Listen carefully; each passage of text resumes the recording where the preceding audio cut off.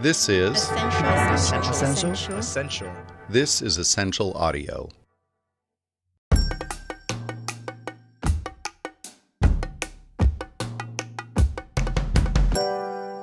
Hello and welcome to the Walk Podcast. My name's David Tiltman and today we're here to talk about net zero and what it means for marketers. Over the next 15 minutes, we'll be looking at some of the findings from the recently published Walk Guide to Net Zero Marketing. And joining me is Lena Rowland, Managing Editor of Walk.com and author of this report. Now, Lena, you're going to share three themes from the guide, but before we go any further, let's just talk about what we mean when we talk about net zero marketing. Sure. Hi, David. So net zero is a target global climate scientists say the world must reach by 2050 if it is to manage global warming. To get to net zero by 2050, global carbon emissions must be halved by the end of this decade if we are to avoid a temperature rise above 1.5 degrees. That's according to the IPCC. Now, unless urgent action is taken, the planet could warm by more than 2 degrees Celsius by the end of this century, leading to disastrous consequences for the planet. The global marketing industry is well positioned to address the climate emergency, given their position at the intersection of several business disciplines that have a major environmental impact, such as manufacturing, packaging, distribution, sales, advertising, media, and new product development. Okay, so the guide has just come out. It explains in various different ways how marketers can start to address this challenge. And what we're going to do on this podcast is cover three of the findings. So what have you got first? So the first thing I want to talk about is how the industry can start reducing carbon emissions. Net zero is complicated. Getting to net zero is complicated. The first thing advertisers must do is understand and measure how much carbon emissions they and their entire value chain are emitting and get a verifiable plan in place to reduce them. Measuring this means companies must understand the different types of greenhouse gas emissions and reduce them all. Scope 1 covers the greenhouse gas emissions that a company has direct control over, such as fossil fuel use, travel, and waste. So these are the easiest to reduce. Are you using renewable energy? Are you reducing travel? That kind of thing.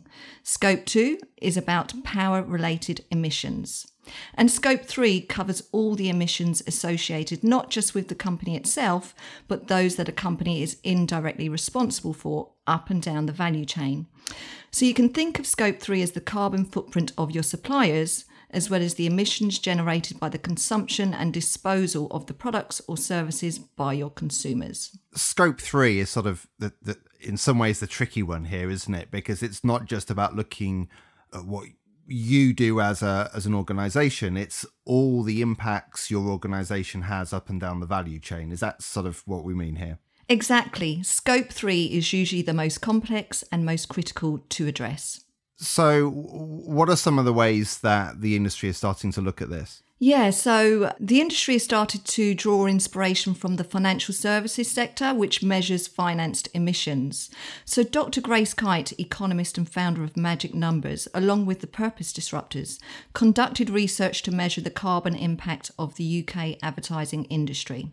Now, they estimate that advertising adds a whopping 28% to the carbon footprint of everyone in the UK.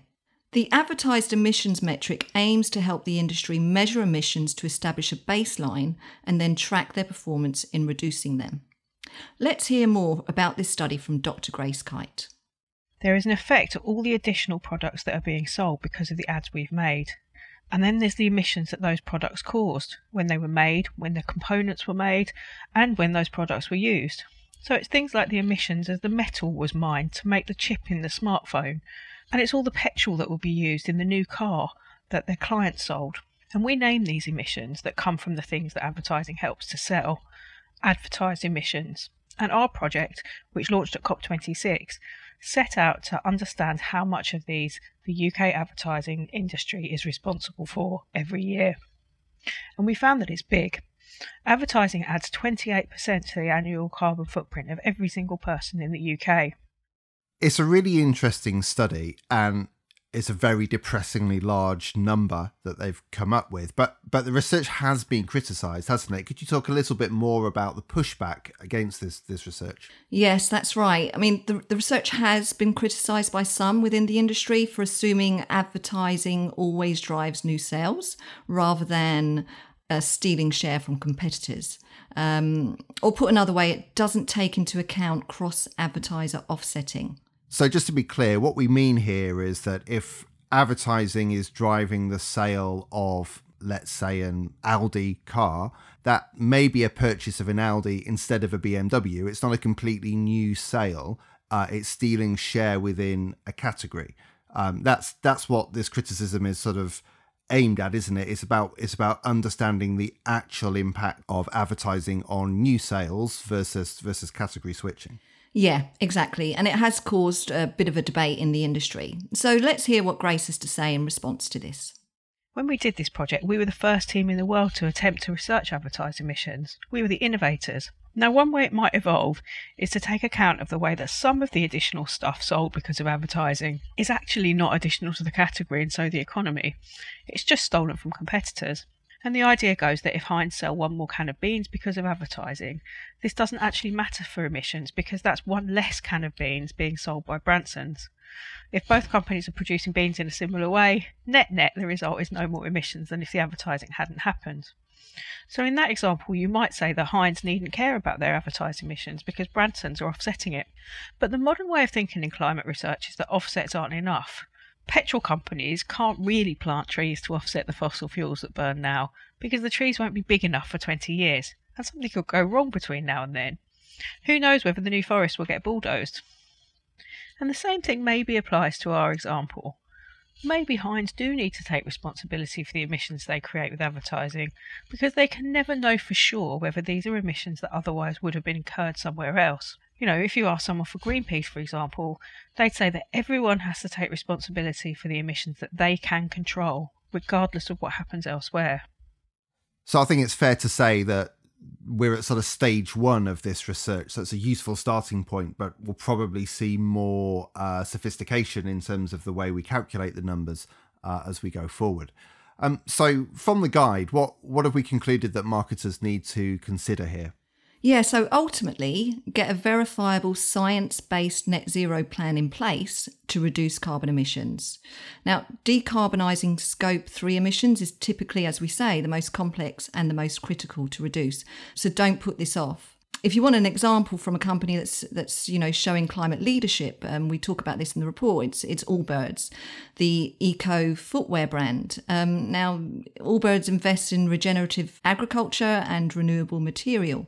And interestingly, it has created a carbon calculator to measure the carbon footprint of its products.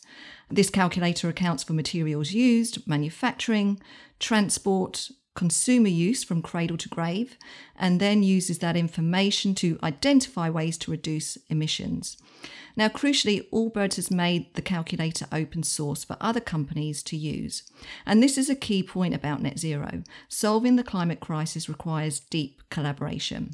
And this is something that Dentsu's New World Order talk about. They call this collaborative economics.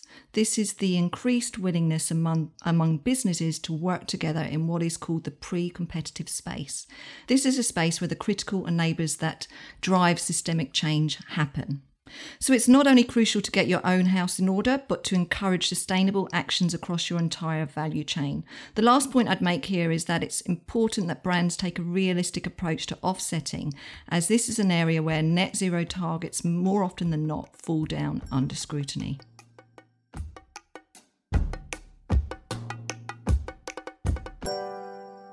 Okay, thanks, Lena. So we've looked at emissions, the different types of emissions, and how advertisers can start to think about that. What's the next theme you've brought from the report? So next I want to talk about how the industry is responding. And the UK advertising industry have really taken the lead on this. So launched back in late 2020, Ad Net Zero is an industry-wide initiative which is backed by the Advertising Association, the Institute of Practitioners in Advertising, and ISBA, the Incorporated Society of British Advertisers. Now, the aim of net zero is to cut carbon emissions associated with advertising in order to make the industry carbon neutral by the end of this decade. It offers a 5-step framework to do this. So first, as mentioned earlier, get your own house in order. So curtail emissions, particularly in relation to travel, to fossil energy use and to waste. Next is to make advertising production shoots climate friendly by, for example, reducing your travel by using local crew and sending far fewer people. Try also flying economy, or better still, take the train. The third step that they advise on is to develop low carbon media plans. Also, reduce the carbon footprint of events and build sustainability criteria into industry awards. And lastly, use advertising's creativity and influence to promote sustainable choices and behaviours among consumers. Great. So that's a sort of 5-step plan to start to address some of the things we've been talking about. But one phrase you used in there was really interesting. It's talking about decarbonising media. Now, what does that mean? What does that actually start to look like? Yeah, sure. It's really interesting. So one of the themes that emerged from our report is that advertisers will need to take a lean approach to media planning. And Laura Wade, Head of Sustainability, EMEA, and Susanna Pitts, Global Head of Strategy Management at Essence, offer some really interesting advice on this. So ultimately, until carbon calculators have fully inclusive and accurate vendor data, efficient campaign management and elimination of digital waste is the bedrock for a low carbon campaign. A low carbon media plan will consider things like using frequency capping wherever possible across the campaign. It also means reducing high carbon formats and considering the impact of autoplay and unskippable formats, for example. It means finding ways to reduce unnecessary data loads in the media plan and identifying ways to reduce data waste. Each non-viewable impression has a carbon impact. Okay, so that's really interesting, isn't it? Because that starts to align this push for net zero with the push we're also seeing to reduce use of low quality media, particularly in the digital space. So the sort of arguments that we're hearing around attention, in terms of using attention as a way to validate the quality of a sort of media impression. Interesting how these two areas are coming together. You talk about high carbon formats. Could you just talk a little bit more about that and what that sort of means? Yeah, so in a net zero media plan, practitioners are going to have to start evaluating which channels are high carbon cost and low carbon cost. And this may actually provide a boost for certain formats. And in his piece that he wrote for us for the guide, Rich Kirk, Chief Strategy Officer at Zenith, he notes how channels such as out of home might receive fresh impetus if it can combine its reach building qualities with relatively low carbon impact. So there's possibly a mindset shift happening in terms of channel selection. Another area that is a key consideration for a net zero media plan is ad duration. So when you talk about duration, you're talking about the length of ads. So we might see more 10 or 15 second ads on a channel like TV if advertisers are really serious about reducing the carbon footprint of their media schedule. Is that what we're seeing? Yes, that's right. I mean, let's face it, a 10-second or 15-second ad is likely to have not only cost less money, but have less carbon impact. If this is the direction of travel, something that advertisers will need to be aware of and to consider is how they can generate quick recall and drive brand recognition in these shorter formats. Right. So probably even more emphasis on things like distinctive assets and those sorts of very recognizable devices. Yeah, exactly.